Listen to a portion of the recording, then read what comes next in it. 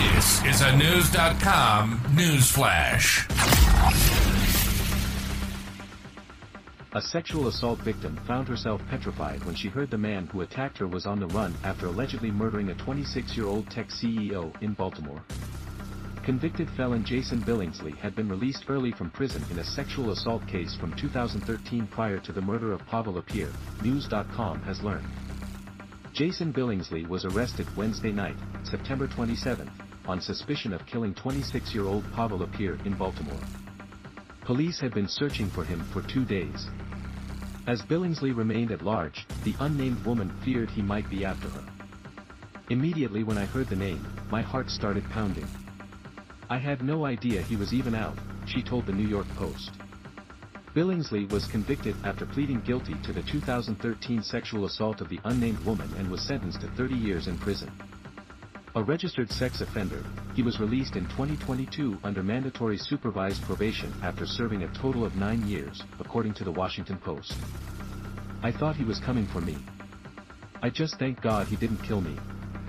I kept looking behind my back, checking the news to see if he was caught. It was so stressful. I just thought he was coming for me for putting him in jail, the survivor told the New York Post. The Baltimore Banner reports Jason Billingsley, 32, has admitted to beating Pavel Lapierre with a brick, according to prosecutors. He's held without bond on charges of first-degree murder, assault and reckless endangerment in Lapierre's death, the Washington Post reports. The Banner reports Lapierre was found dead on the roof of her apartment building on Monday. She had severe head injuries. Baltimore police believe Lapierre may have been killed on Friday, September 22, according to reports from the Banner and the Washington Post. Lapierre was the 26-year-old CEO and founder of the Baltimore tech company Ecomap Technologies, whose success put her on the Forbes 30 Under 30 list. She reportedly suffered blunt force trauma and her body was found on the roof of her apartment building shortly after she was reported missing. When they said, blunt force trauma to the head, I could only imagine what that girl went through, the unidentified survivor of the 2013 attack told the New York Post.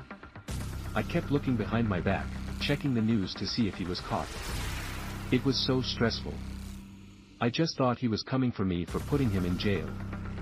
The survivor told the New York Post she was lucky to survive the vicious attack and was horrified to learn of Lapierre's death.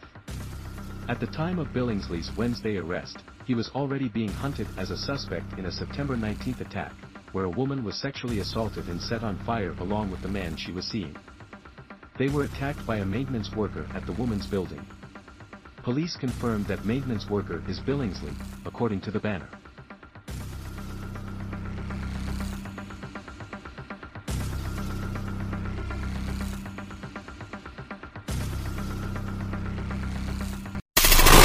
Knowledge. Unfiltered. News.com. News.